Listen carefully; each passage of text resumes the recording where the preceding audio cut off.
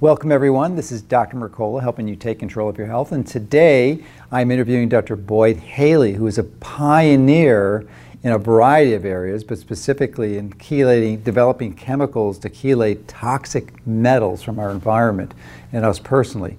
So I'm at the Academy of Comprehensive Integrative Medicine, our 2018 conference in Orlando, and unbelievable event, and just was surprised. I haven't seen Dr. Haley for many years, and he's going to share a story in a moment, but it's going to be a real treat. So welcome and thank you for joining us today. My pleasure. Glad we can talk. So yeah. Most people watching this probably haven't seen or heard of you, so if you could give a simple description of your training, what you've been doing, and what you've been up to recently. Well, I have a PhD in chemistry and biochemistry, and I did a lot of research. I was funded by NIH for 25 straight years. At the University of Wyoming and at the University of Kentucky. In the later years, in my early years, I developed a very elegant biochemical monitoring system called nucleotide photoaffinity labeling. And then nucleotide photo affinity labeling. Affinity labeling. Okay. I mean, it's kind of Star Wars biochemistry. Okay. But what it is is it the nucleotides in DNA or? Yeah, nucleotides like ATP. Okay. What I did is, everybody will understand ATP, I think. I took ATP and I made it radioactive, which wasn't any big feat, but then I attached to that a molecule that would explode when it hit a photon of light. Wow, that's interesting. And when it exploded, it made a very reactive intermediate that had a half-life of something like 10 to the minus 12, 10 to the minus 13 seconds. And so what it would do is if ATP was bound to a protein, such as myosin or the sodium potassium ATPase, if you were to shine light on it, because the compound would work just like ATP without light. If you hit it with light, it would form a covalent bond at the binding site of ATP on the enzyme it was interacting with. And so you could go through, and the real power of the compound was to take, say, something like near normal tissue in a cancer, like in breast cancer, and it changes. The nucleotide binding proteins change as its cell changes from a normal cell to a cancer cell. You could use these kind of probes to see the difference between the ATP, GTP, cyclic A, NADH, all these binding proteins to see how the energetics of the cell was changing. Yeah, and the NIH was very... So you did that for 18 years? They funded your research? 25. 25 years, I'm sorry. Yeah, straight, with the same title. Wow. And then I had a graduate student when I moved to the University of Kentucky that went to work in the Alzheimer's Center, and a research center for Alzheimer's disease. And she came back and told me they had no idea what caused Alzheimer's disease. You understand? I didn't they still don't. Well, yes, they do. Well, the conventional guys. Yeah, the conventional guys. But yeah. So they say they still don't know. But you got to not read the literature to avoid it. And so what I did is I set up a collaboration with this ex-graduate student of mine who was a postdoc in the Alzheimer's Research Center, and we got under this study, and we were funded by 5 years by NIH, because we decided to use my technology to see the difference between normal brain, ATP, GTP, and cyclic A binding proteins versus Alzheimer's disease. And there was dramatic differences. I mean, in Alzheimer's disease, there are several enzymes. I mean, like creatine kinase, a very fundamental enzyme, is 98% inhibited in Alzheimer's disease. We showed that in my laboratory. Wow. And then we also found out that the tubulin, the major brain protein that holds an axon in its extended form and directs the direction that the axons will grow and the dendrites will go, is over 80% loss of activity, GTP binding activity in Alzheimer's disease. Not in Pick's disease or any other dementia, only in Alzheimer's disease. And so that everybody accepts that. Nobody says that's wrong, because that's good, solid biochemistry. However, where I got into trouble with NIH and everybody else, it seemed like, was when I read a book in the Alzheimer's library, and it was where they looked at 200 sets of identical twins from World War II, and they talked about which diseases were genetically inherited and which ones where you inherited a tendency to get the disease versus those which had no correlation at all. And Alzheimer's disease fit in a second. It is, they're susceptible to something, but not all of identical twins got Alzheimer's disease, or at the same rate. And so I went back, and at that time people were saying they thought maybe it was aluminum causing Alzheimer's. That was a proposal by a very prominent Alzheimer's researcher at that time. And so I thought I would just take my technology, which I could do, that's the power of it. I could take normal brain and add stuff to it and say, would this make this brain lose all of the biochemical or develop the biochemical abnormalities that you would find in Alzheimer's disease? And I screened all the heavy metals because of the aluminum concept. Not my idea, because I was novice in Alzheimer's disease at that time. And what we found was very dramatic. Mercury, and only mercury, and at very, very low levels would cause a normal brain homogenate to have the same biochemical abnormalities as you found in Alzheimer's disease. And that has been followed up, and today, right now, there are 6 major things. One, the abnormal tubulin polymerization in Alzheimer's disease is only caused by mercury at the levels that you would expect to find in the brain, I suppose, if you took it out. And so my makes that. When it does that, the synaptic clefts disappear, and you form neurofibrillary tangles, which is the major diagnostic hallmark visually that people used to say this person died with Alzheimer's disease. And then tau protein. Tau protein, hyperphosphorylation of tau, is a protein that connects tubulin to the neurofibrils, which form the neurofibrillary tangles. So there's a direct connection between tau and those things, and they have found that mercury causes the abnormal hyperphosphorylation of tau. And how does the tau relate to the beta amyloid? Well, it doesn't. Okay. This is another thing. That was the last one we had to do, because people would say, well, it's beta amyloid. And I was always kind of shouted down by people, and I said, beta amyloid is not the cause of Alzheimer's disease. No, it's just a marker. It's a result of the disease. Yeah. And that's what has come out. In South Korea, about 3 years ago, they published a study. Because if you actually go and try to eliminate the beta amyloid, you're not doing much for the Alzheimer's. No, you're killed. I mean, patients were, but beta amyloid builds up in Alzheimer's brain, and you can cause that to happen by treating neurological cells, neurons, with mercury. And what happens, mercury inhibits the expression of neprilysin, which is the main protease in the brain that's used to chew up beta amyloid. So mercury doesn't affect beta amyloid, but what it does do is it keeps the cleanup mechanism. It keeps the protease, the cleanup enzyme, from being expressed. And so if you give mercury low levels, very low levels, to tissues that's going to live for a while, you'll see a buildup of beta amyloid protein. Yeah. And so bottom line is 6 out of 6 of the major biochemical abnormalities and pathological hallmarks of Alzheimer's disease can be stimulated by adding mercury. And I can tell you that was something that NIH, or the people who run NIH at the very top, did not want to hear. Now, I've interviewed Dr. Dale Bredesen before. He's an MD, and I think he's a PhD too. Yeah. Are you familiar with his work? Yes. Because I think he's classified Alzheimer's into several subtypes. Toxic being one, which would fall into the category of the mercury exposure. So I think inflammatory, and I forget the others. But have you looked into his work, and do the other categories have the characteristics of the brain markers that you just described? Well, I don't. Yes, because that's how they. I mean, Alzheimer's disease is a tautology. I mean, if you're demented, how do they know you have Alzheimer's disease? They don't know until they die, and they look at your brain. Well, and definitively. Right. Well, I mean, yeah. But you have to have neurofibrillary tangles and beta amyloid plaques and hyperphosphorylation of tau. That's what they teach medical students. That's how. If you die with that, you have Alzheimer's disease. If you're demented as can be and you don't have those factors, you die to something else. And Pick's disease would be something somewhat similar to that. I mean, it does not have those factors. And so the bottom line is the Alzheimer's researchers do not, or I shouldn't say they, because that throws a lot of good people in the pile of people, but the NIH does not want, because that was their big plus. They said beta amyloid is the cause of Alzheimer's disease, made them heroes. They found the cause, so now they'll find a cure, which they couldn't cure by treating that. But they don't want to look at it being something simple.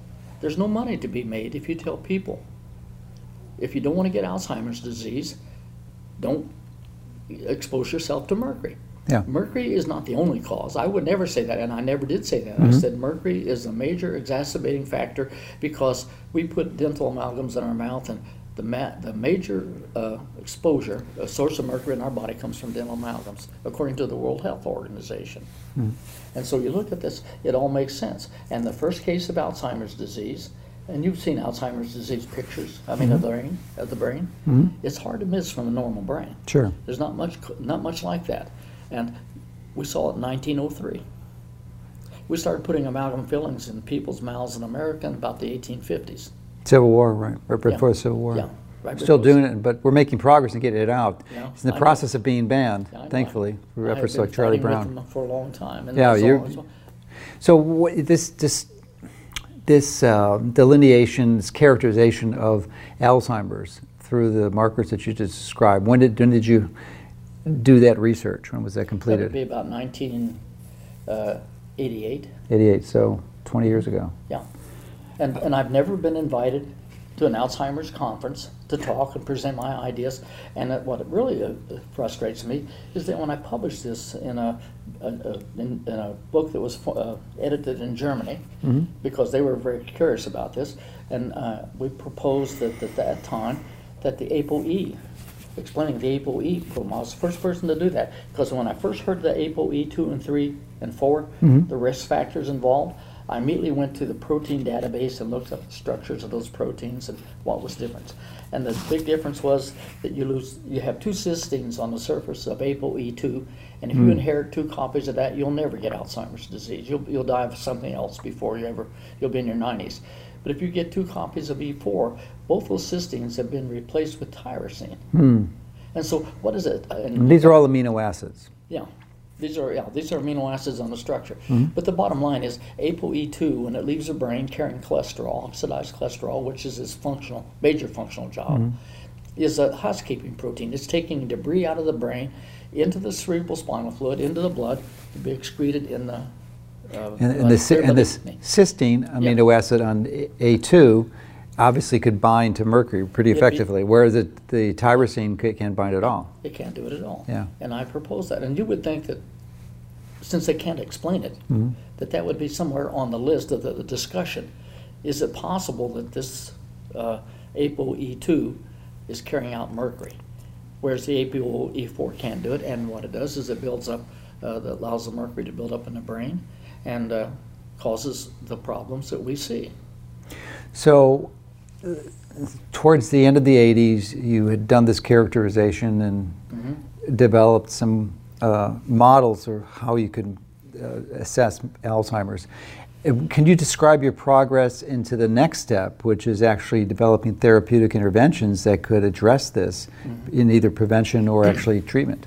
Yes. The real problem that I had as a chemist, Alzheimer's disease is associated with oxidative stress. Mercury is not a redox metal. No. In other words, it can't make hydroxyl free radicals. But what mercury absolutely does do is it displaces iron and copper off of the natural binding proteins that are in the brain. Interesting. And when it releases that iron, and it does it slowly over, we're not talking about something that happens to you right away, although it can happen if you take huge amounts, you can become a Mad Hatter. Yeah. But when mercury displaces iron, it stops ATP production in that electron transport system.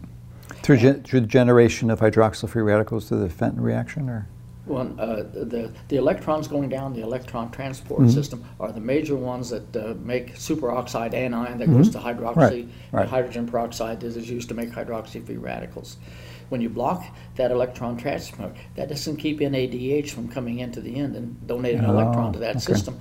And so you get an overabundance of electrons that can't go out and be converted into ATP and water. So the mercury is blocking the cytochromes? Yes. And when it does that, it is does by that, attaching to them? It does that by displacing iron from the iron-sulfur centers. Okay, so iron is important for the cytochromes. I mean, they require iron. They require iron to work. And mercury will displace iron from about any side because they have much higher affinity for the sulfurs. And they have the same valence, electrical valence? Yes, in the same size, right? Yeah. And if there's publications now showing that mercury exposure totally screws up the metabolism of iron in the body. If you look at the data, and I'll talk about Interesting. it tomorrow. Would it be Dr. Haley is actually speaking at this conference and presenting his findings tomorrow. It would seem that if a person had high iron levels, that this might even be worse if they had hemochromatosis, for example. Well, sure. Did you notice that when you compiled your data? I mean, because if that's your proposed mechanism, this displacement of the iron, if you have iron pre-existing higher iron levels, it's going to be bad. I'm working toward chelating toxic metals.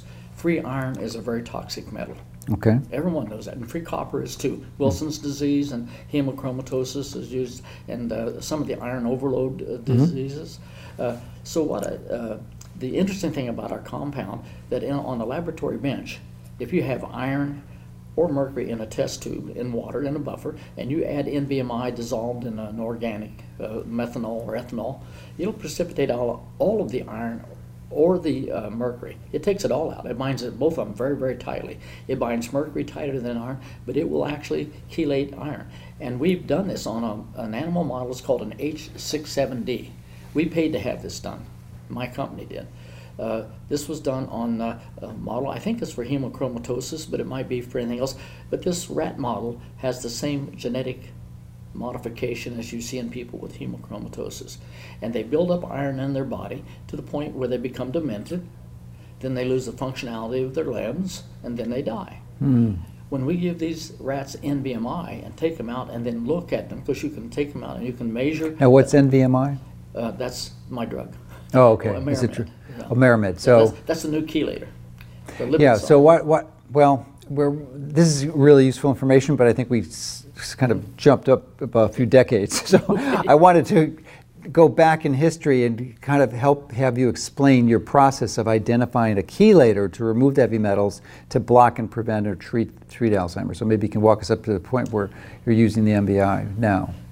Okay, well, you know. Yeah, because there's a long history, and in that history, you were vilified and yes, really took a brunt from the federal regulatory agencies for developing this, and absolutely unfairly. So. Well, it was the lack of help from them is what bothered me. I didn't mind them coming in and questioning me. Yeah, yeah. Matter of fact, I would have appreciated some interaction with them, but they didn't do that. They just came in my lab 9 days and shut me down, took everything, and treated me like I was making cocaine. Yeah, but let's get up to that point where you developed this and how you came through the process, because you really have a brilliant innovation that has great potential to help so many people with neurodegenerative diseases. Well, the thing is, with the Alzheimer's disease finding and publication, I published all that. I mean, this was published in some of it in the Proceedings of the National Academy of Sciences.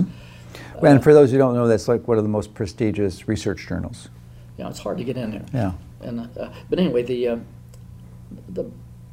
I got recognition from the International Academy of Oral and Medical Toxicology, and mainly because I published this saying it would be an exacerbating factor for Alzheimer's disease. I didn't grandstand and say I have found the cause of all Alzheimer's.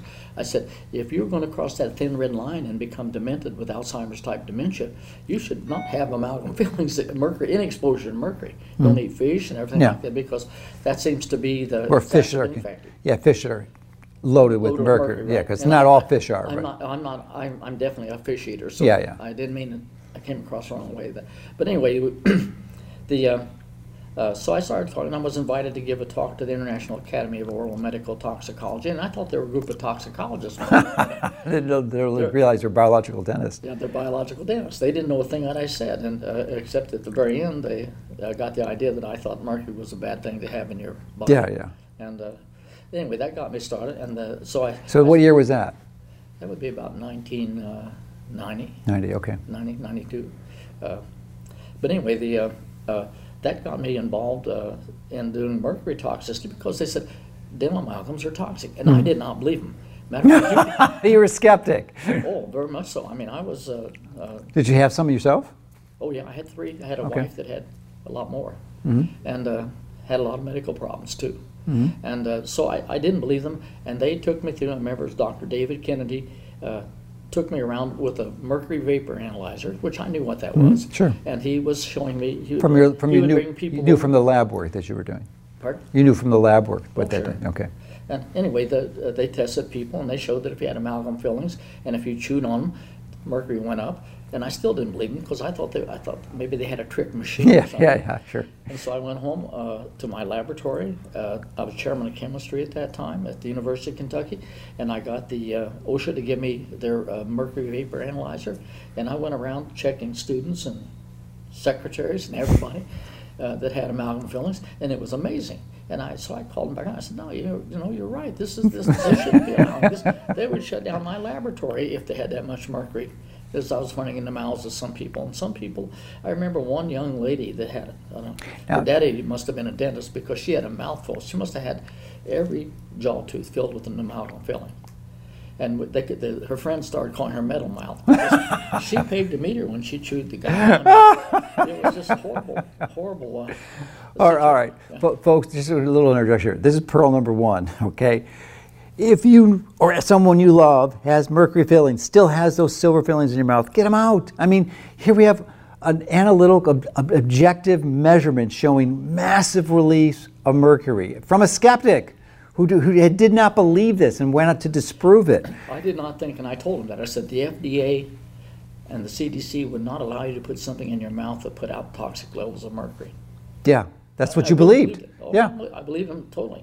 I'm not. I mean, like I said, I grew up most of my life being university scientist, professor, traditional research scientist, and now I'm a libertarian. I mean, our medical authorities have all been captured by... Yeah, well, we'll get there. I want you to continue the story. So it's 92, you've done this at mercury vapor analysis, you're convinced. You've converted from being a skeptic to actually being a crusader that this is toxic, we got to get it out of your people's mouths. I did lots of studies, and I even we did an IAOMT funded study where they had dentists. I made little plastic containers where they could look like cavities and send them out to dentists, and they would fill them up with, and they were all alike, all the same size, same diameter, same depth, and we'd have different dentists fill them with different dental materials, different amalgams from different sources, and then we brought them in. We let them set for a while because they were so, initially they were so high in the mercury release that we couldn't put them on the machine. I mean, on my... They peaked the meter. Peaked the meter out. Yeah. And so we let them sit for about 2 months, and then we went back and we measured the amount of mercury that was coming off when it had leveled off. And what we found is that, different dispersal alloy, and they all have different brand names. They all release different amounts of mercury, and it made a big difference what dentists packed them in. Because I think the pressure on packing them makes the release come out a little faster or a little different, because the same brand given to 3 different dentists would release different amounts of mercury. But they all release the same amount. We test them not just one day, we test them over a long period of time. And what we showed is there's no doubt.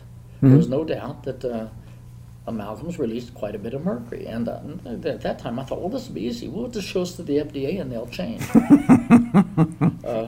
Or the ADA. Not only ADA never talks to me. Yeah. I mean, you say amalgams are bad, and they just don't talk to you. You're wrong. Yeah. And they don't want to hear what you have to say, and they don't want to look at science. I think really basically they're the major problem of mercury issues that are caused in the United States is from the ADA, because they don't look at anything honestly about. Well, fortunately, it's changing because of the ban, the treaty the U.S. signed to ban the use of mercury amalgams, and many other countries have adopted it, it's beginning to implement. So it's a big change. So, but we still are left with the ravages that have really devastated the people, and even younger people that still have them. So why don't you tell us how you came, so you recognize it's a problem, and you realize there's an opportunity here, or not an opportunity, but a need to have something that effectively removes this from the body, I would assume. So tell us about that story. Well, that story came, it was kind of a circular thing. First of all, a group of military pilots, they came to me and said, would you come with us to the Pentagon to talk to the General of the Air Force, because we're having all these people die of ALS type symptoms based on the fact that they served in the Gulf War I. And so I went there, and I would say their names. I know them I know them reasonably well, but I don't have their permission to say. But they took me, and I met General Mike Ryan. I went there one time, and I talked to him, and I told him this thing about amalgams, and he had his Surgeon General from the Air Force there, and he and I got into a mild disagreement. And he kept saying, the thing is, all this stuff is bullcrap. And I kept saying, I said, well, then people, because at that time people were talking about autism, and one of the officers there brought that up. I didn't know anything about autism at that time either. And I said, well, where are all the older autistics? If this is not a new problem, where are the older? And he didn't have an answer for that. And so later I went back a second time with the same group, and General Ryan had several medical doctors and the people, the head medical people for the Marines and the Army, and all of them were there. And they gave me a good working over, but it was not hard. They asked fair questions, and I could tell that they were basically concerned about the fact. And this all goes back to when I was a young soldier. What branch of the military did you serve? I was a military. I was a medic in the U.S. Army. U.S. Army, okay. Yeah, and I was a private. I mean, it wasn't like something I wanted to go there and spend my life, but I also had a degree in chemistry at that time. But anyway, you walk through the line, they give you, with the air guns, about 9 shots. I don't know, I got all my medical records. All I could tell you is that I got sick as a dog, and I was put into a dispensary with several other people that were equally sick, and some of us got over it and went back into a training cycle, and some didn't. And but I do remember that vaccines can make you sick, because that's all I ever had up to that point. I never had a sick day hardly in my life, and so I remember that, and that really stuck in my mind. When I read an article, I think it was published in the Townsend Newsletter, saying that you didn't have to go to the Gulf War to get Gulf War syndrome. All you had to do is get vaccinated. And that's what this whole thing with, I mean, I'm getting all of this in totally proper order, but that's what came out of that discussion with the general, was that why, because there was a person there, and he's now dead, that went with us. He had ALS and also had developed cancer, and he was a very healthy person. And they said there were several people that were on Navy pilots. They never landed in the Gulf, but they got a lot of shots. Because if they got shot down, they had to survive them. So, in the connection with the vaccines would be the preservative mercury is thimerosal? That was in my head. I mean, if there's something in there that's causing it, but I didn't say that. And I wasn't the one that found out about the Gulf War I syndrome being related to the vaccines, because you could get the vaccines and get Gulf War and never go in the Gulf at all. Yeah. And that was the thing. But anyway, that got out to some group of people, and at that time I didn't know anything about the autism problem. But then I got a phone call from a group, Cure Autism Now, in Louisville, Kentucky, asked me to come over and talk to them about what I knew about thimerosal. And why I knew a lot about thimerosal was after I graduated from, got my PhD and my postdoc finished at Yale, I went to the University of Wyoming, and I'm very much an outdoorsman. I do a lot of hunting and fishing, and I did that in skiing, and I wanted to get rid of these glasses because they get in your way when you're getting hot and cold and breathing, it's just not a good thing to have. So I went to get contact lenses. And when that lady put the contact lens solution in my eyes, I mean, it's like she couldn't, like she had battery acid to my eyes. It just turned bright red. They would do it today. And if somebody pays me enough, I let them do it and show them how. I mean, because you can be incredibly sensitive. This is the kind of stuff that everyone else uses. And thimerosal's in these contact lens solutions? That's what that lady told me. Yeah. The optometrist, she said, oh my, you really have sensitive eyes. I said, well, what's in there? She said, well, you'll have to make your own contact lens solution. And you did that. You put little salt tablets on the thing and heated them up. And you didn't have thimerosal in it because you couldn't preserve it. But it's a thimerosal. So, being curious, I went back to my lab and opened up the PDR and looked at thimerosal. And I thought, who in the world would put that in anybody? Yeah. I mean, that's a toxic-looking compound. Well, it kills the bugs. Yeah, it sure does. Can kill you. It kills everything. Yeah, yeah. And so anyway, so I had that locked in the back of my mind, just knowing that thimerosal was something. Never took a flu shot. So this is, we're talking like early 90s now still. No, this would be 1974. Oh, 74, okay. So That's you, when I you had went this back, okay. contact lens. But then going there, and I kept telling them, look, I know the stuff they put in vaccines is everything, because in 1977, there was a report from a Toronto hospital where they treated children with by painting their umbilical region with merthiolate or mercurochrome, which is a thimerosal preservative to kill the bacteria on the skin. And they killed 10 I don't of think 13. it's sold anymore. I think it's, No, it's banned. But the reason they don't sell it anymore is because of this study done in Toronto. It wasn't a study done, it was just a result of the death of 10 children out of 13 that were treated for umbilical cord infections in this one hospital. And so they went back and they pulled out their the organs that they had done from autopsy, and they found out they were extremely mercury toxic. In other words, the thimerosal, when you put it on the skin, immediately Or releases mercury. thimerosal releases ethyl But mercury. in the study, it had to be, they weren't putting thimerosal, they were using probably mercurochrome, or?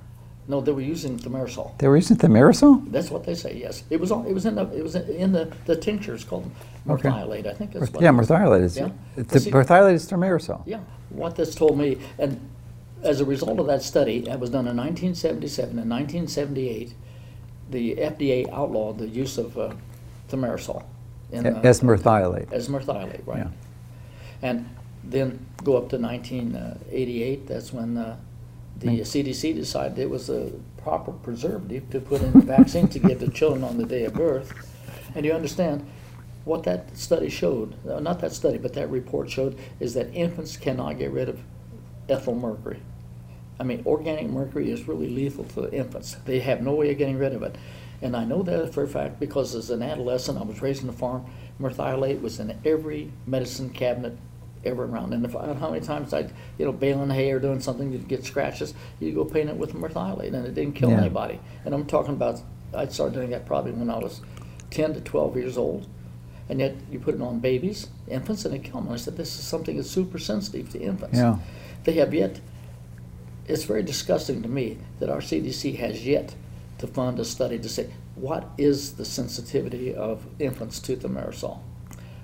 What is the difference between the health status Sure. of children that are not vaccinated versus children that are fully vaccinated? All right, so you pretty well established the Yeah. concern about the danger and the toxicity of mercury exposure, whether it's through thimerosal, mercury fillings, or fish that are loaded with mercury. So, you've had this knowledge base, and I'm wondering what your process was to develop an antidote to this. Well, the problem was I would go to these IAONT meetings, and I was asked to give a lot of talks at the autism conferences, and I met a lot of people that, their stories were just so consistent that a lot of their problems were caused by exposure to mercury. And then at the same time, I'm talking to people saying, well, how do we treat this? Well, we give them DMSA or DMPS. And then there'll always be somebody in a group for 4 or 5 reasons saying, oh, I can't take that, it just kills my kidneys. And so I started reading, and I realized DMPS and DMSA were invented in World War II. And, not as to treat humans, but to treat, get mercury out of water and stuff like that, and for other purposes. And they were developed by the Germans and the Russians in the World War II war effort. And then I started looking at it, and there was nothing about the chemistry of that made me feel comfortable. In other words, DMPS and DMSA both have thiols on adjacent carbons. And the thiols... Yeah, thiol, for those who aren't chemists, is a sulfur group? Yeah. And sulfurs are big. And you look at that and you say, and they always draw pictures of the one mercury atom being bound by DMPS or DMSA. And it can't do it because there's not, stereochemically, there's not enough room between a carbon-carbon bond. I mean, that's not nearly half the diameter of a mercury atom. It can't fit. And that's been proven by other researchers, done by some people in Canada, that DMSA and DMPS are not true chelators. They form a sandwich complex. And in other words, if you have mercury, you'll have 2 DMSAs attached to it, not one. Interesting. And what that means to a chemist is that one sulfur bond is much more liable for an exchange. Say, if you're taking DMSA out through the kidneys, it gets into the kidneys and goes to the blood in the kidneys. It releases that one DMSA and replaces it with a more reactive thiol that's on a protein in the kidney. And that's exactly what happens if you take rats and make them moderately mercury toxic and treat them with DMSA. You can kill them because you translocate the mercury from the blood and other organs and concentrate it in the kidney, and they die of renal failure. Interesting. And so that's the reason you should, DMSA just should not be used. Ever, from your perspective? No, it's the best thing that the doctors have had. Because it's being used now quite a bit in natural medicine physicians. I know. And, those people don't like me very much by me. DMSA, and you have the same feelings for DMPS? Yes, okay. It's the same thing. They both have thiols on adjacent carbons. They both form sandwich complexes, and they're both negatively charged. So the mercury that makes you sick when you inhale isn't in your blood. Not most of it. Most of it's inside your cells. And DMPS and DMSA don't enter the cells. They only take mercury out of the plasma. Okay, so you came to that conclusion after studying it? Well, yeah, looking at it. Just as a chemist. It was obvious to you. As a biochemist. Yeah. As somebody who knew a membrane and reading the papers. It wasn't just all my idea. I started reading a lot of papers about it, about from people who were chelation experts, and saying, well, they're missing the point. This doesn't even get into where the problem is. And so I initially developed the idea that I had to have a hydrophobic chelator that would get into the mitochondria, into the DNA. So not only into the cell, and then into the outer and the inner mitochondrial membrane. Yes, absolutely. And does it go into the nucleus too, I would assume? Well, yeah, I think it does, yeah. Yes. Because it's very hydrophobic. It can go about where, that's the reason mercury is so toxic. Mercury is hydrophobic. It goes right through, it's uncharged, it's a gas. It goes right through the biomembrane, and so you have to have a chelator that does the same thing. Mercury is a gas in the body? It's not ions floating around? No. It starts out as a gas. It goes in as Hg0 when you breathe mercury vapor. Okay. And then it goes wherever it wants. Well, this is from your amalgams.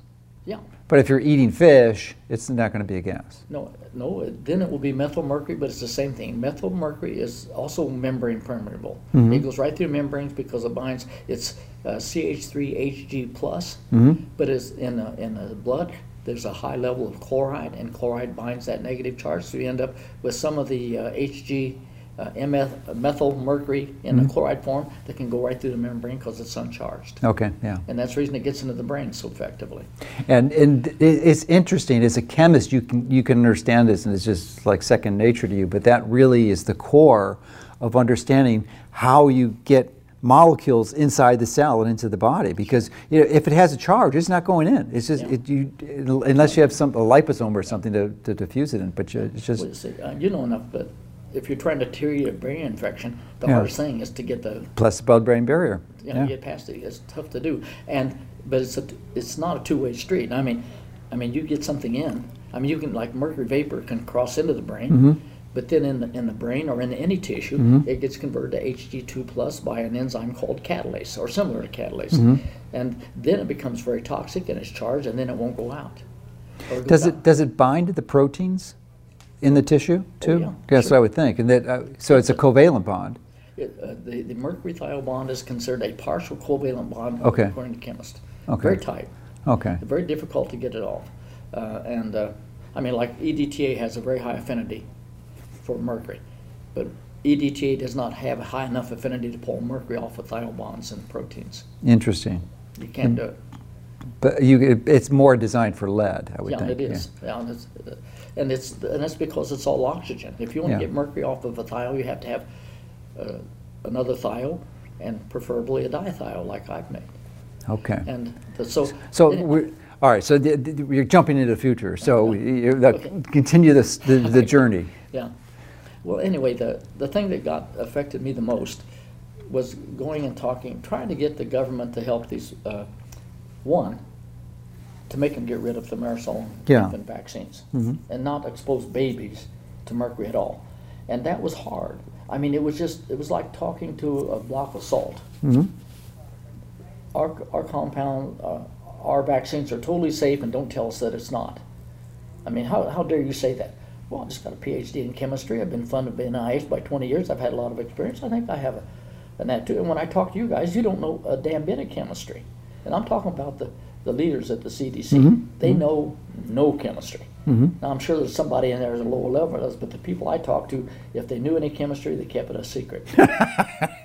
And so, but anyway, I testified in front of the Institute of Medicine, and I told, if the first time I did in 2002, I said, if indeed vaccines cause autism, it's the ethyl mercury. And I gave them that story about the 1977 thing, saying that infants don't excrete mercury very well. They build it up in their bodies. And I've published several papers since then proving that. And but anyway, I wasn't having anything, and people were treating these babies with DMPS and DMSA and getting horrible results. And I don't know, one night I was sitting at home, true story. I have a daughter who has a PhD in molecular biology and toxicology. And she called me up, and she was writing her PhD thesis. And she said she found a site on the website that mentioned me, and it wasn't very complimentary, to say the least. And she was calling me up, and she was kind of sad and, you know, teary, and it made me angry. That, you know, I just let those people go and say the things, but then all of a sudden it was getting out of the realm of just my thick skin. You know, and so I remember sitting there that night, very vivid in my mind.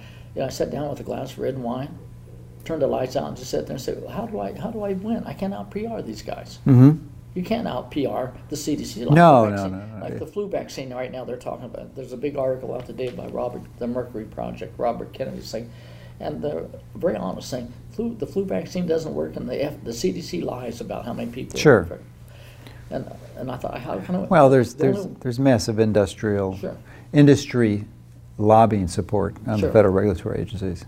But anyway, that was the night I decided, you know, I'm a chemist, I make things, I'm going to make a better chelator, and that's the only way I win. Okay, so when you came to that conclusion, that was the motivation to take a different path and provide a solution rather than try to change it at the core and have the federal regulatory agencies actually ban this thing. Yeah, well, I mean, you would, if you were back in 1920, you didn't need a chelator for mercury because nobody was injecting it into their bodies, some in their mouths. But children, there weren't very many out. Well, and it was still early in the Industrial Revolution, and a lot of coal wasn't being burnt and released into the atmosphere. And the coal, as I understand it, is loaded with mercury too. Yeah, mercury sulfide. Yeah, and it actually was the biggest contribution. Now I think it's becoming less so with green power revolution and the decreased reliance on coal. It was that time I decided, well, what it is, none of these chelators they have are working. And so I sat down and I started thinking about it, and I had all these thoughts. I mean, it wasn't like I just sat down and all of a sudden a big light went off. But I started working on the problem, and I knew. What year was this? This would be about 2002. Okay. And so I started then, and I wrote a grant, and I got some funding to try and make chelators that would enter the cells. That was the thing I was setting on. Okay. And then I also, in our graduate program where I was chairman, there was a guy there, David Atwood, that was working on getting mercury, collecting the mercury that's coming off from coal-fired power plants and other sources, environmental. And one of his students had made this compound, and you know, I was sitting in on his. I mean, I sat on every graduate student thesis, and I saw that compound, and I thought that's what I need is something, because it didn't work. Oh, it didn't work in that application? Yeah, because it wasn't water soluble. Ah. So it floated on top of the water, and it just didn't do what it was supposed to do. But it was exactly. But it was perfect. It was perfect for you. Yeah. Your application. Yeah. Well, I mean, it was there, and so I started working on it biologically. He was not a biological chemist. He didn't want to do any of the biochemical thing, and so. I started searching for it, and not only we made a lot of mercury analog binding compounds similar to it, and not knowing which ones. And then it's called follow your nose research. You know, first of all, you say if you're going to use a chelator, the first thing it has to be not toxic itself. Yeah. I mean, that's when. So I had all these rats set up in a Walmart type. Cages and everything, and I would, inject them with these compounds, and see if it killed them. If it killed them, it was out of there. If it didn't kill one, and to make a long story short, it didn't take us very long to find out that what type of compound would work. It had to be hydrophobic, so it could pass the blood-brain barrier. and get into cells, go through lipid bilayers, and had to be non-toxic. Yeah. And so, So, the basis of your discovery, though, was what the graduate student initially proposed, or did you revise that one, or did you use that molecule? Pardon? Did you revise the molecule he had proposed? Revise the synthesis of it, but not necessarily the molecule. It's the same. Matter of fact, you can make several molecules similar to mine. Okay. I mean, anybody that's a good chemist could do that. Mm-hmm. The chemistry of this is not really rocket science. I mean, it's not that hard. Okay, so if you just simplify it so that people understand, because this is really an important innovation. I mean, it really is crucial to a very challenging and pervasive problem. Well, in doing the search of this compound, we started injecting it into rats under the flab of their skin. Mm-hmm. Subcutaneous? And I started increasing the dose every day. You know, I give them 200 micrograms, micromoles per kilogram body weight, and then we go up to 300, then to 400, then to 600, and finally I went up to 1,500. And the things we noticed— These are milligrams or micrograms? Micrograms. Micromoles per kilogram body weight is at that time. Okay. It's not micrograms. But anyway, the thing we noticed is that the rats that were getting the chelator, we called them show rats. They were developed this nice shiny coat like a show dog, and and the ones that weren't getting it had this kind of a light yellow, you know, grungy skin, and they weren't at all affected by injecting that compound. So we knew we had a compound that wasn't toxic, and we had a compound that, if it could get near the mercury in the right place, it would bind it irreversibly. Mm-hmm. Because that's the other thing that they showed at the University of Kentucky in the Atwood laboratory, was that these compounds bound mercury very, very tightly. And the difference is, with DMSA, it'd be like if I'm trying to catch a basketball, and I can only move my hands this far apart. Mm-hmm. I can't catch that basketball because with mercury, you want to make two bonds to it. And so what was done with this compound, what I really liked is it's on two extended arms. And because of degrees of freedom of rotation. So it binds one and then the other one clamps on, it's caught, and it doesn't move. Is it partially covalent bond in that molecule too? Okay.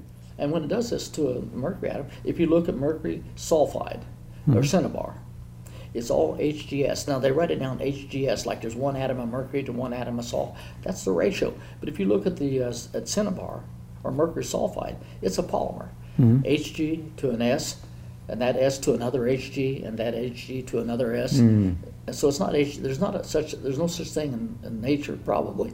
It's just an HGS alone. Okay. I mean, it doesn't form. It can't get around. It's just the same problem. So it's not molecules. It's mostly polymers. Yeah. So anyway, this compound, and the more I looked at it, and the more I read about it, and the more we tested it, the more interesting the molecule became. For example, I looked at it and I thought, this compound has to be a very good antioxidant. If you look at it, it looks like it has two glutathione. Glutathione has an arm with an SH on it. Mm-hmm. That's what your body uses to take mercury out. Mm-hmm. And so I was very enthralled with the fact that we had this molecule that had two glutathione type arms sticking out. Does glutathione have one ASH? Just one? Just one. And is it from cysteine? It forms a sandwich complex like DMPS and DMSA to get mercury out. But two glutathione molecules? Yeah. To get one mercury molecule. Yeah. Okay. And so I tested it. I had my daughter, who had a position at the University of Utah at that time, looking at oxidative stress, and she tested it and she said, "Dad, this is a very potent antioxidant." And so then I thought, well, then nobody's going to believe my daughter, so I sent it off to Brunswick Laboratories and had them check it out for its ORAC score, the oxygen radical absorbance capacity, which they do for every antioxidant. And I found out that something like resveratrol would be 15,000 per 100 grams. Our compound was something like 200 to 300,000 per 100 grams. Nothing. And what do you think was giving it its antioxidant capacity? Because it doesn't seem like it would be an antioxidant. Well, no, it would to me. I mean, why is that? Well, I don't know. I'm missing it. It has two. Oh, because of the SH. Two SH. Just like glutathione. Yeah. Okay, that was it. And glutathione, it's what it does. It scavenges hydroxy radicals. So it's scavenging the oxidant moleccules. Yes, it does that. That's its second. It chelates heavy metals that. Okay, I was thinking more of the metals rather than the free radicals. We've tested that, and we showed that it exhibits its antioxidant activity by one molecule of NBMI scavenges 3 hydroxy-free radicals. Okay, this is a slight little tangent, Yeah.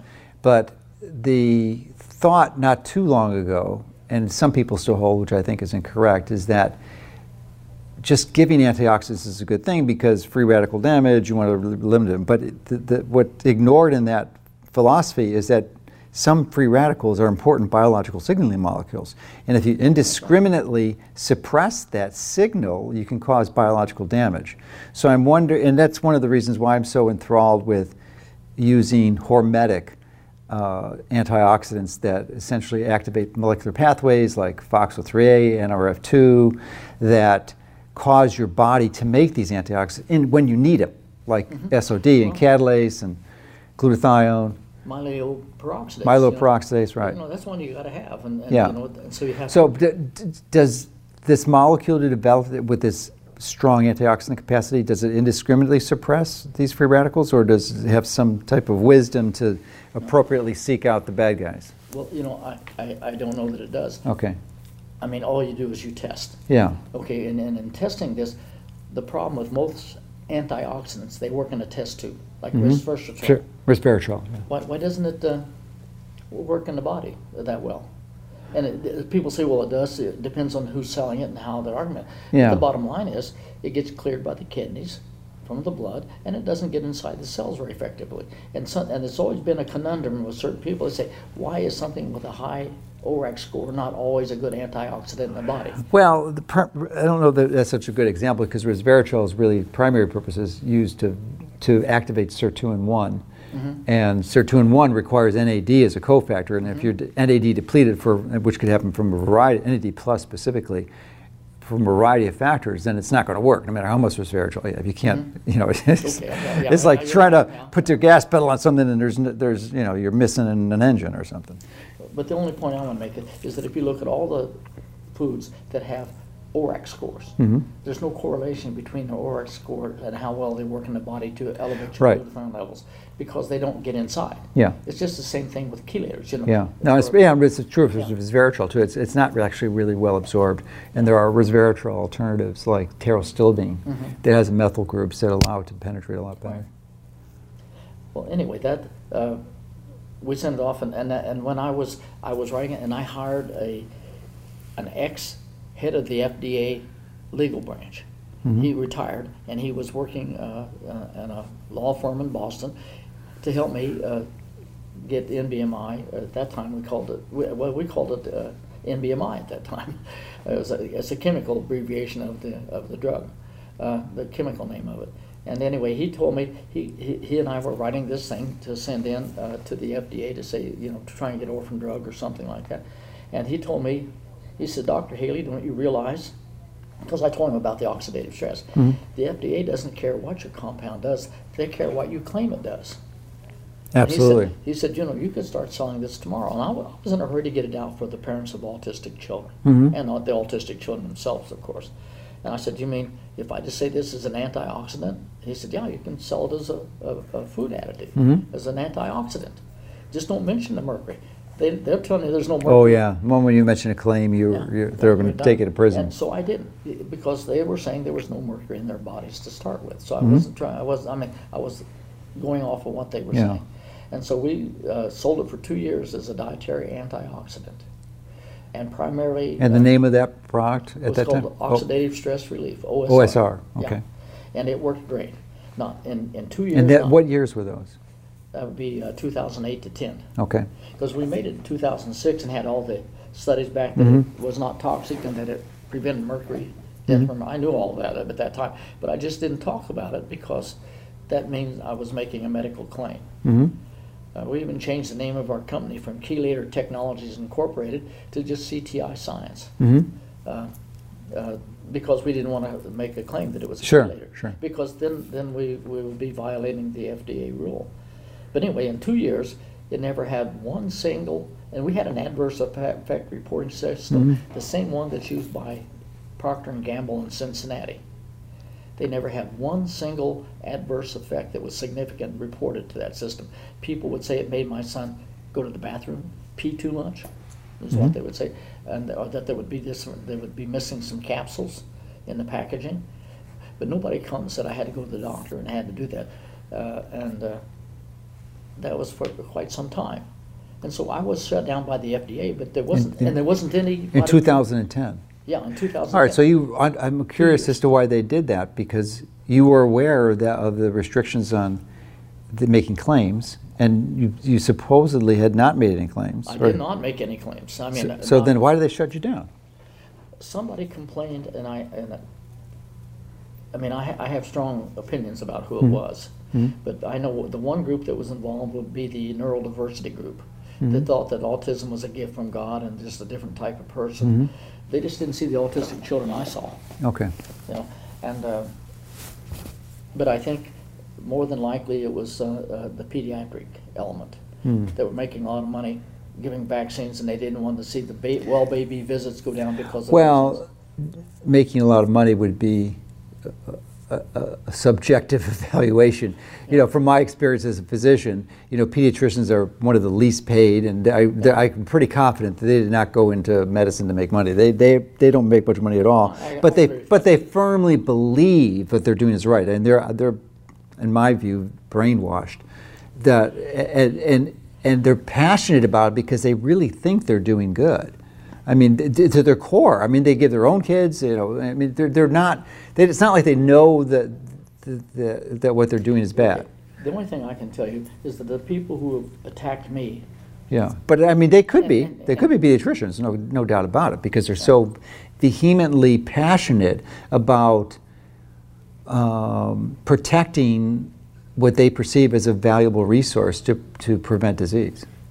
Yeah, and they could also say because then you have to have baby visits. And yeah, well, I know you don't want to believe that, but I mean, it's possible, but I would think, and it's probably true for some, but I would think it's certainly not the majority. Well, I don't know who did it. Yeah, but somebody complained to the FDA, and I went to a very prominent lawyer who helps people with nutritions. You probably know him. I don't have permission to say his name, so I won't. Sure. But he's been in front of the Supreme Court several times about. In Illinois.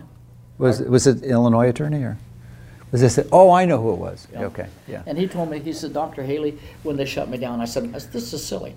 This is what they're accusing me. The compound has in its structure dicarboxybenzoate, which is found in cranberries, and cysteamine, which is on the terminal end of coenzyme A, and it's just cysteine without the carboxylic acid group. It's a natural product. Two natural products, just like slow-release niacin. And N-acetylcysteine.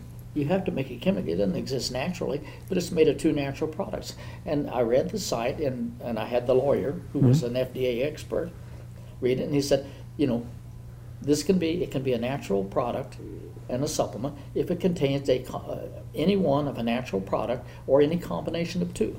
That's what it said. And then they changed that. We call it the Boyd-Haley rule now. They said, not if you put it together chemically.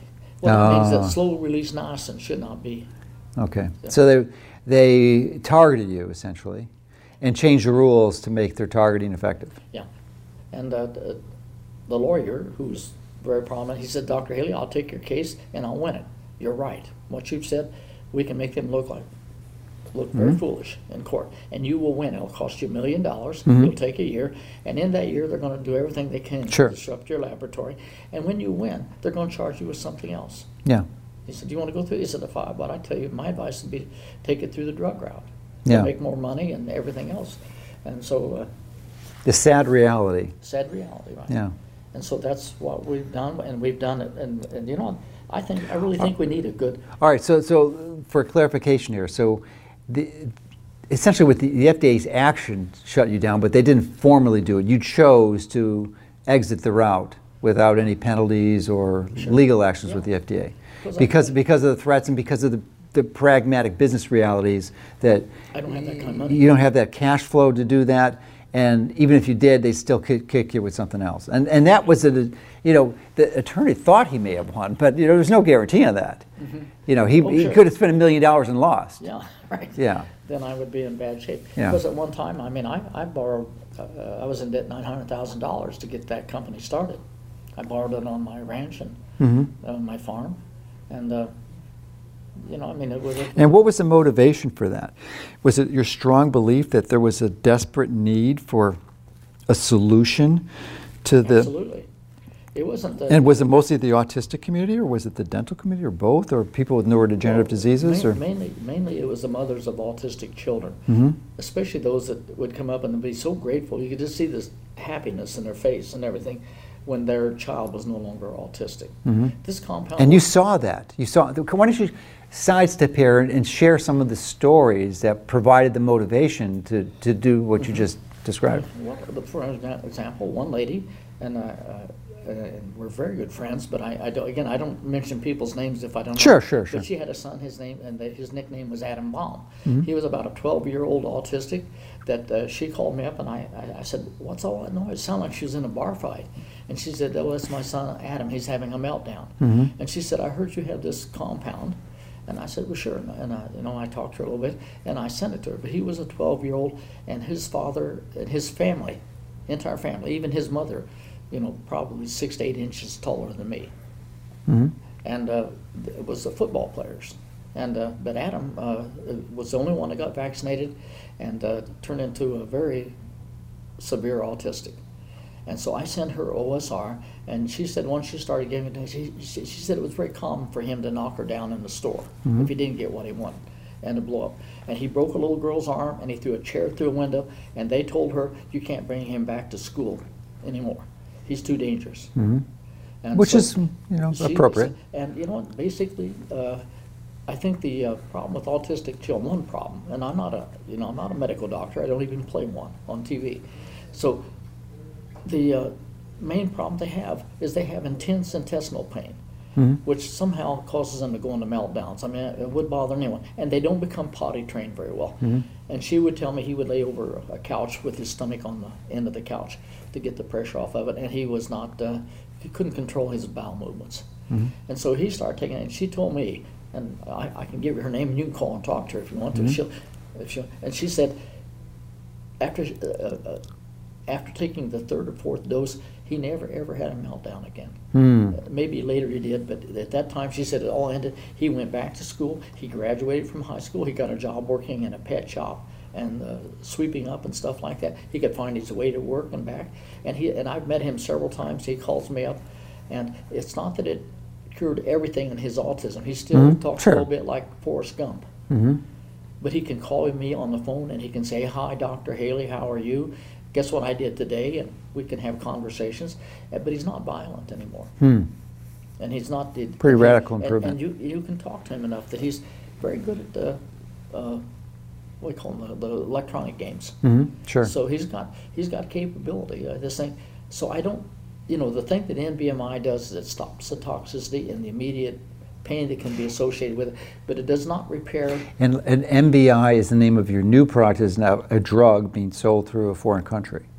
It's sold.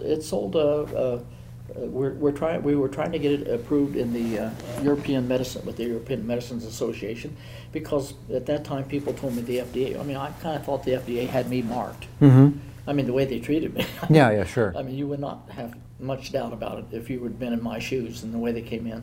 And the way they talked to us, although they were very professional. I mean, nobody called me a dirty name or anything like that.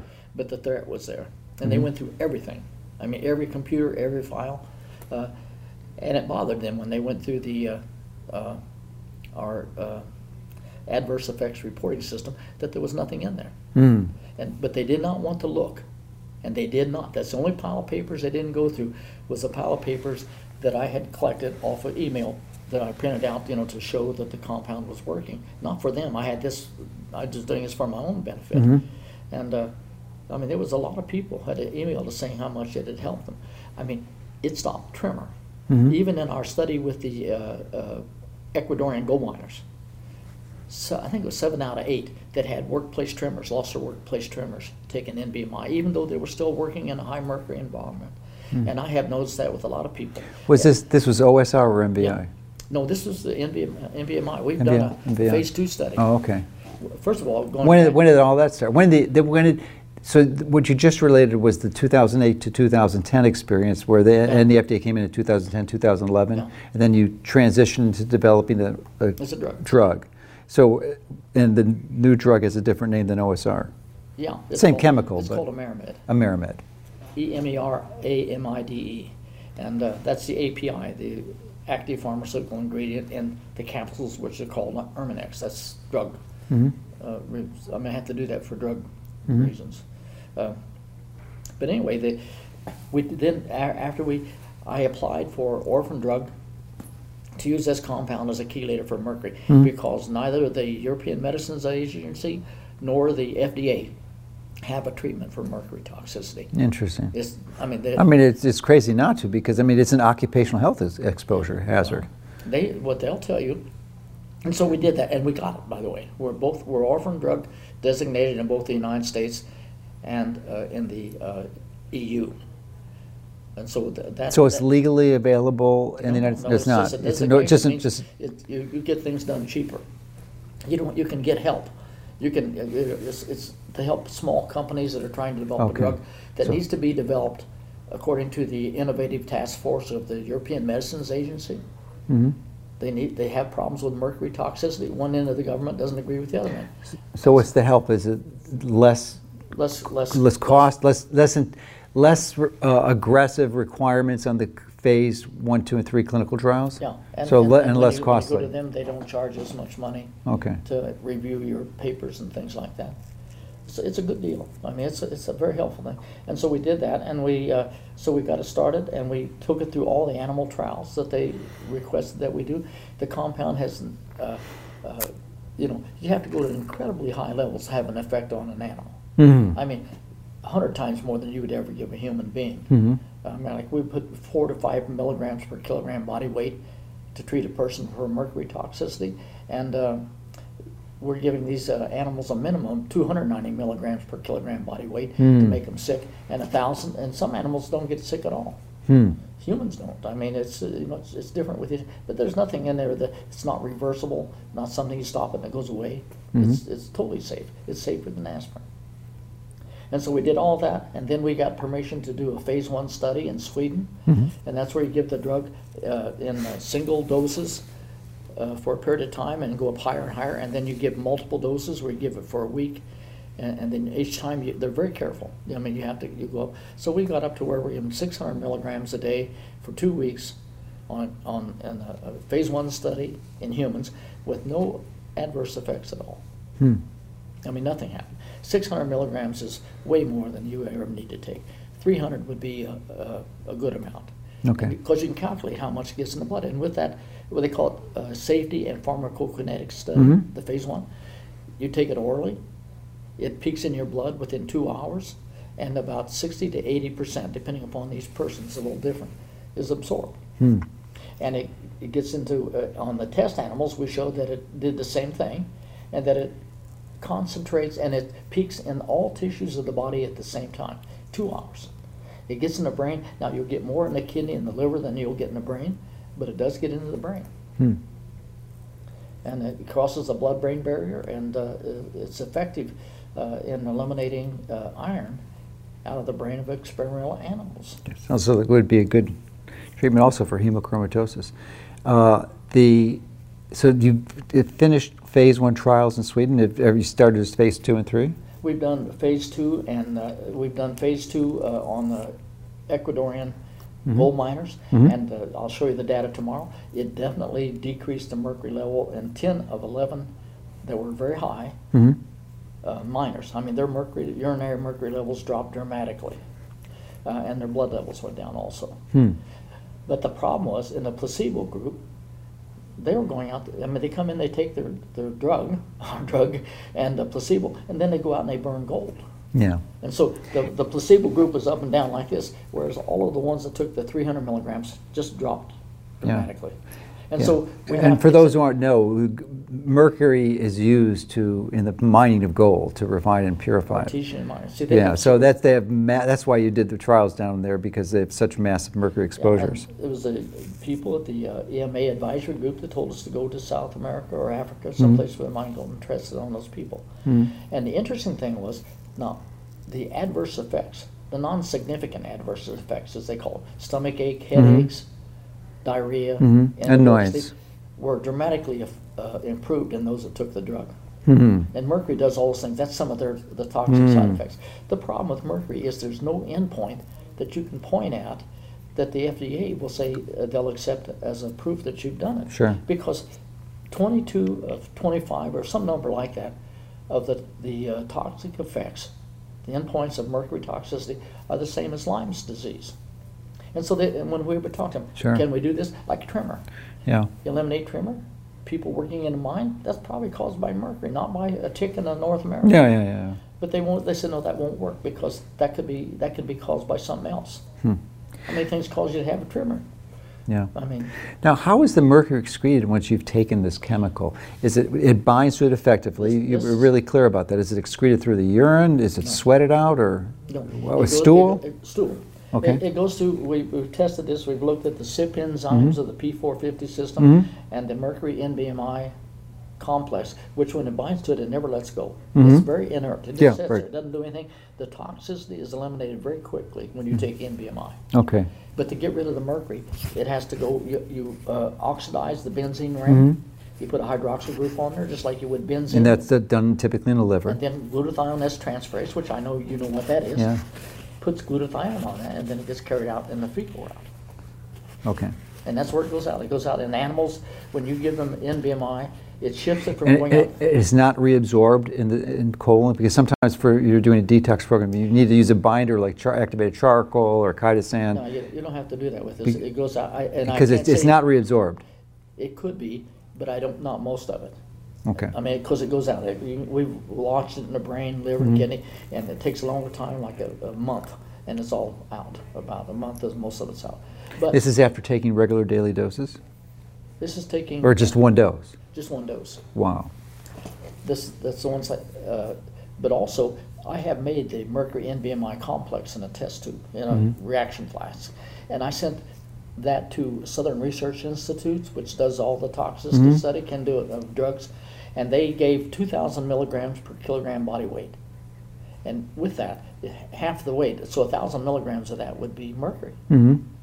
That would kill a lot of rats. And when you did that, there was no toxicity, even though some of it was absorbed. Yeah. It's totally without toxicity if you make it ahead of time and ingest it into the bodies. Yeah. That's the reason we think it should be used in All right, so even if it was reabsorbed, it would be a non-issue because it's not toxic. Not toxic. Yeah. And see, it's reabsorbed with glutathione. It goes out as a glutathione. Yeah, yeah. Because those are amino acids. You clip it off, you metabolize to try and salvage some glutathione. Wow. This compound is not susceptible to that. Wow. So let's talk about some of the other exciting applications. You've already discussed two, one is in autistic children, the other is in those who've been exposed through mercury from their metal amalgams and filling.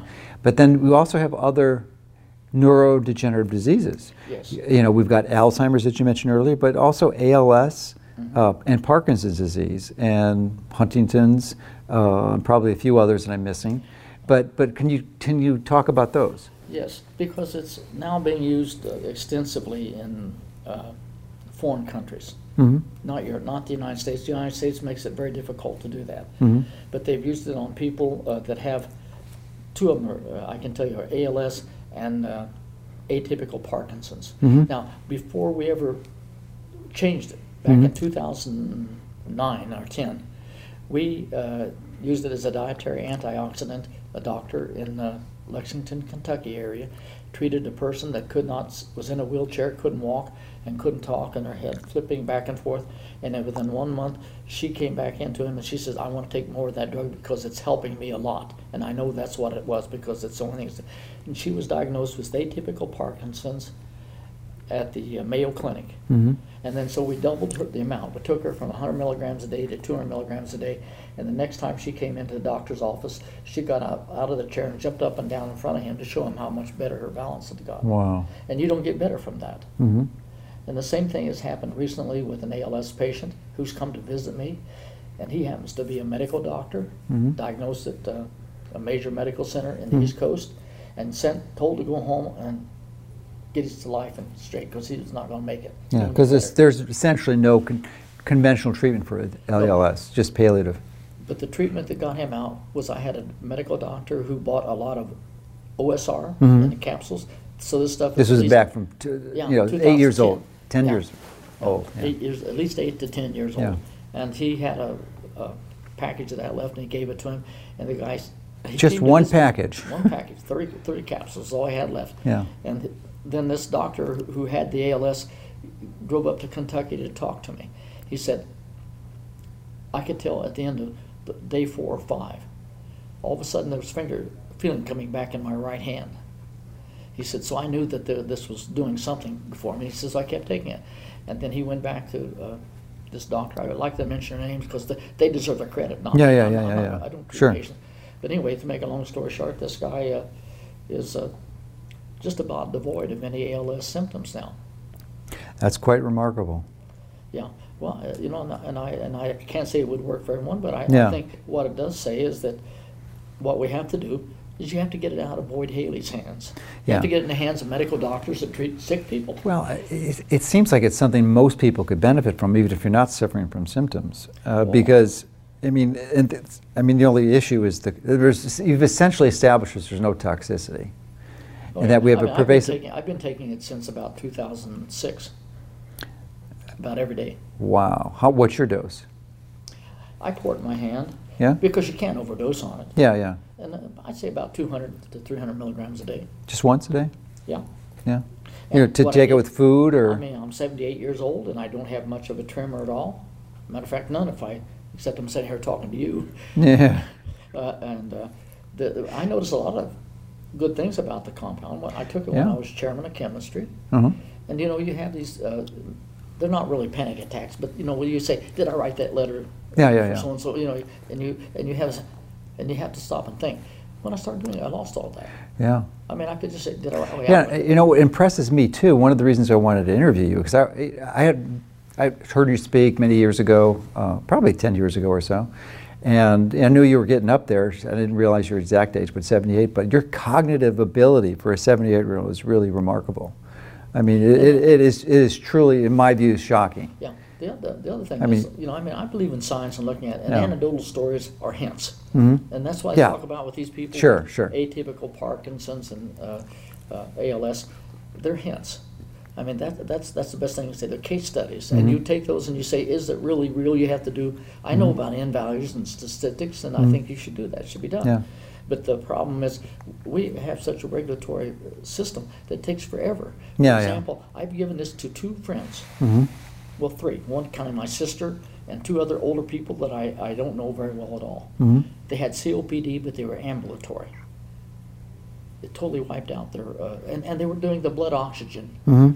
thing. And they The go on- pulse oximetry? They go up from, 85, 88 up to 98, taking this compound. And, you know, I think emphysema and the COPD is caused a lot by toxic metals from smoking, which makes it. Yeah, we were talking about earlier when we were outside about the Yeah. cadmium that they intentionally put in there to make the cigarettes burn slower. The paper, yeah. Yeah. And anyway, but they came out, so we've done this study. And of course, in their thing, they said we had to do, we did a phase 2 study on COPD patients, giving them a very large amount over 2-week people. And the main reason, these were people that already had major lung dysfunction. I mean, they couldn't blow. I mean, they were gold up to 4 almost. And so it doesn't repair lungs. It stops the toxicity. But they made it do it on these really sick patients to make sure our compound wasn't toxic to COPD people. Yeah. So I'm wondering, I didn't realize that you've been taking this every day for the last 12 years, essentially. So what is your rationale or not justification? Why are you doing it? What's your motivation? Well, basically, I've gone to my medical doctor. I go in for physical like everyone else, and I had medical problems of aging like everyone else. And the one thing I did when I went into the doctor, and he was pointing out that, I was getting up there, and there was some problems that he thought I was having too much internal fat. And I was, and then my diet was terrible. I mean, my diet is Typical beer and steak and stuff like that. Yeah, standard American diet. And I've changed. And it really has helped. Your diet makes a big difference. Yeah. I would tell everybody, wise up about your diet. Yeah. But anyway, I told him I wanted him to do a glutathione level, blood glutathione level. Oh, on me. okay. And he says, we don't do that. I said, well, you are with me. And I said, why don't you do this? He said, because we can't do anything about it. And I said, well, I'll tell you where to send it. Yeah, You yeah. just pull the blood and send it. And I have the blood glutathione levels of a teenager. Oh, Really high. since you've been taking it. Oh, yeah. I mean, Okay. And And is that because that you have a glutathione mimic or mimetic, or is it because it actually increases your internal it keeps glutathione you from levels? using your glutathione. Oh, if you have there you go. DMIs Okay, that's the taking reason. up the hydroxy free radicals, Okay. you're not worrying about that. Okay. And that comes back to the point you were bringing up a while ago. You don't want to get rid of all your hydroxy free radicals. No, you need some. They're really important. They really are. Yeah, if you squelch them all, it's going to be a problem. Yeah, but I can tell you, since I've been taking it, I haven't had one case of a bad cold or Gosh. anything like that. And my wife, who was a nurse, had to take the flu vaccine every year. Would get the flu shortly after getting the flu vaccine every year. She started taking this. She hasn't had a flu since then. That's just an incredible story. I mean, because No, it is, unless you look at the science.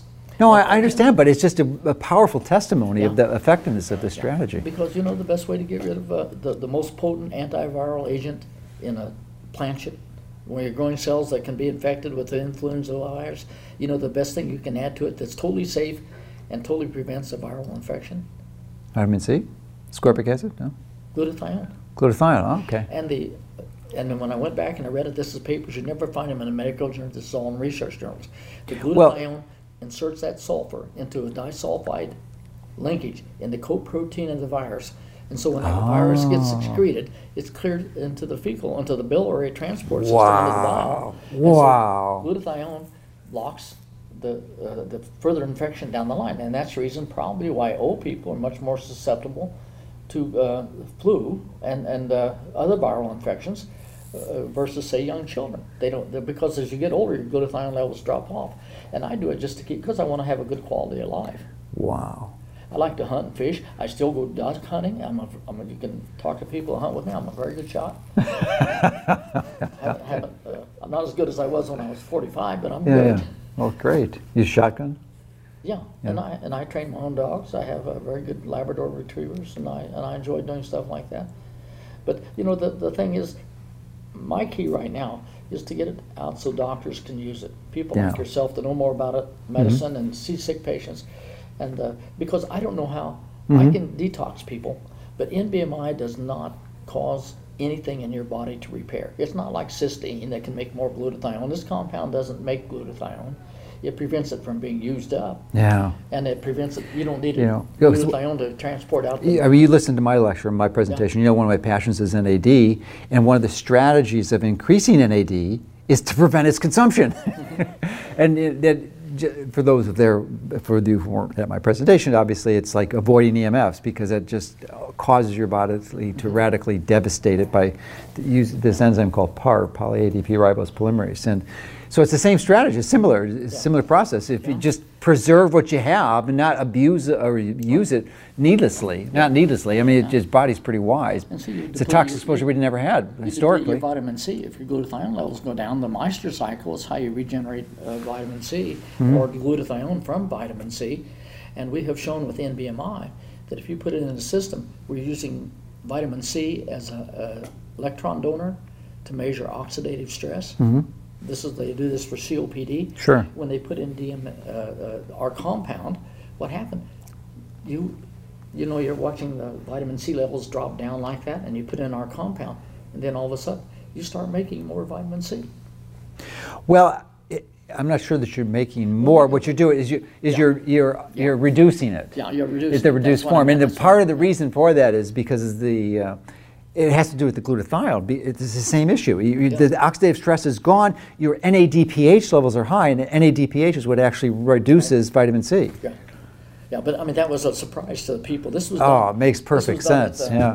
In London, at King's College in London, some people working on COPD, because we showed that NBMI, if you throw it in, is the best antioxidant to prevent the oxidative stress in bronchial, alveolar, lavage samples. Okay. And that's the reason we patented. So for those, now the name of the website is Emeromed, EMERA, not IA, EMERA med.com. Yeah. And that's a website in Ireland, I believe. Well, it's in the United States. Oh, it's in the United States, but the company itself is in based Ireland, in Ireland, right. to avoid the Yeah. the legal issues with the FDA. If you go to info@emeramed.com, you'll get. That's an all email those. address. That's an email. Okay. Yeah. They can go there and they'll get everything about the company and. And what's the cost of the say a month's worth of treatment? Well, we can't charge for it. We give it away.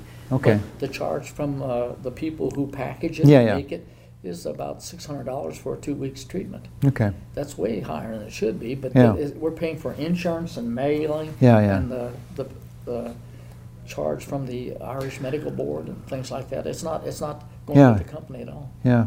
Yeah. So, well, it's definitely a better strategy than what's currently available. But are there any plans to lower that cost in the future some way? Sure. And I mean, what's on the horizon? Yeah, when we sold it as a dietary antioxidant, Yeah. it was like we sold it to doctors for $30 for a month. Wow. So, Wow. I mean, It's almost now, free. When you make it as a drug, it's a lot more expensive. Yeah, but, yeah. I mean, it's definitely not going to be anything like that. Yeah. And what we have to do, the real slowdown here, is that if you're going to get a drug approved, you have to show it's non-toxic. You Yeah. have to do the phase 1 study. And then you have to do a phase 2 study and a phase 3 study. And those are efficacy. You have to show your drug works. And so how do you show that your drug is binding mercury in a group of Americans in which none of them, according to the FDA or to science or to the NIH, are mercury toxic? Because they say there's this not, you have to be this high in your urine level to be Yeah. mercury toxic. And that is scientifically incorrect because the people that don't excrete mercury have very low urinary and blood levels. They build it up in their cells, and that's what goes down. So Yeah, that's sort of a confusing artifact of the way that we test for toxins, Yeah. is that you could look perfectly normal on diagnostic tests, but you can be loaded with it. yeah, well, it's like Or it could be high, and it's actually a good thing because you're excreting it. well, it's that whole thing with the Marisol. This one guy, in doing research, gave vaccinations and said that the mercury from the Marisol in children disappeared from the blood too fast to be toxic. Well, it's going into, and if you look at the animal studies, when you gave it in the blood, as it went down dramatically in the blood, very quickly, it was building up in the brain, the kidney, and the liver, because it's hydrophobic and that's where it goes. But they were saying, well, since it's not in the blood, it can't be toxic. That's like saying alcohol in your blood makes you drunk. It's alcohol in your brain that makes you drunk. I mean, that's, so I sometimes worry about who I'm talking to. But right now, that was the major problem in Europe. We tested dentists that worked in Eastern Europe, in Slovenia and places like that, old Yugoslavia, because they worked in operatories that were not ventilated, and they're very sick. But when we had them tested to identify a population that we could test in Europe that would be mercury toxic, we couldn't find very few that would ever meet the definition by the EMA of what's a mercury toxic person. Yeah. It's a regulatory nightmare, Yeah. no question. So we now have found a group in Colombia, South America. A young boy found a jar of liquid mercury, took it to his school, shared it with his friends, and in the process of all that, made about 125 people very mercury toxic. And they're not gold miners, Yeah. so they're not being exposed on it. And so we've initiated a study in Colombia on those people, because they've tried to treat them with DMPS and DMSA, and I don't know how well it's working. I mean, I can tell you they don't think it's worked very well. So we're going back. We're going to go there, and we have that set up because they do have very high levels, All right. and so we're Well. going to be able to show. Very exciting. Yeah. So I think we've probably exceeded our time limit here for it, but Well, enjoyed talking to you. well, not half as much as I did to learn all this great information. I mean, it's such a magnificent contribution to health and disease prevention and treatment, that to have this type of resource that can make such a dramatic dent on this. And it's a real tragedy that that it's really been off the market for the last 8 years or so because of the regulatory issues.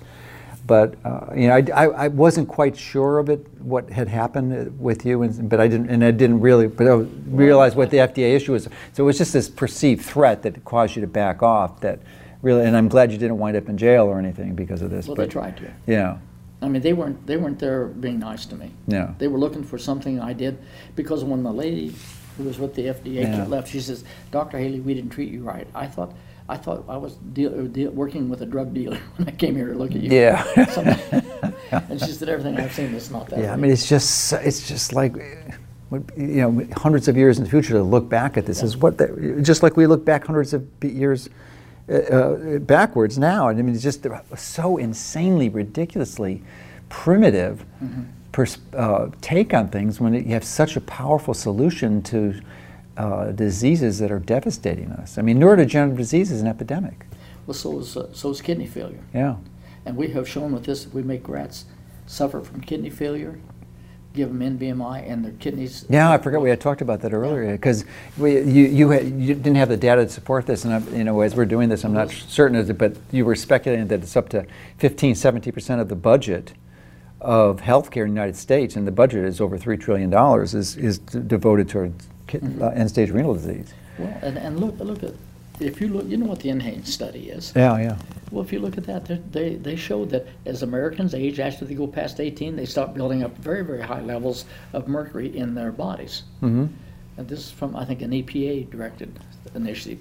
And they make the statement that the mercury level in 10% of American women is such that it would cause the children to be born with neurodevelopmental disorders. Yeah, yeah. That's not me. Yeah. That's one end of the government. Yeah. And the other end of the government says, "Oh no, this is great. Yeah. This is nothing going on here.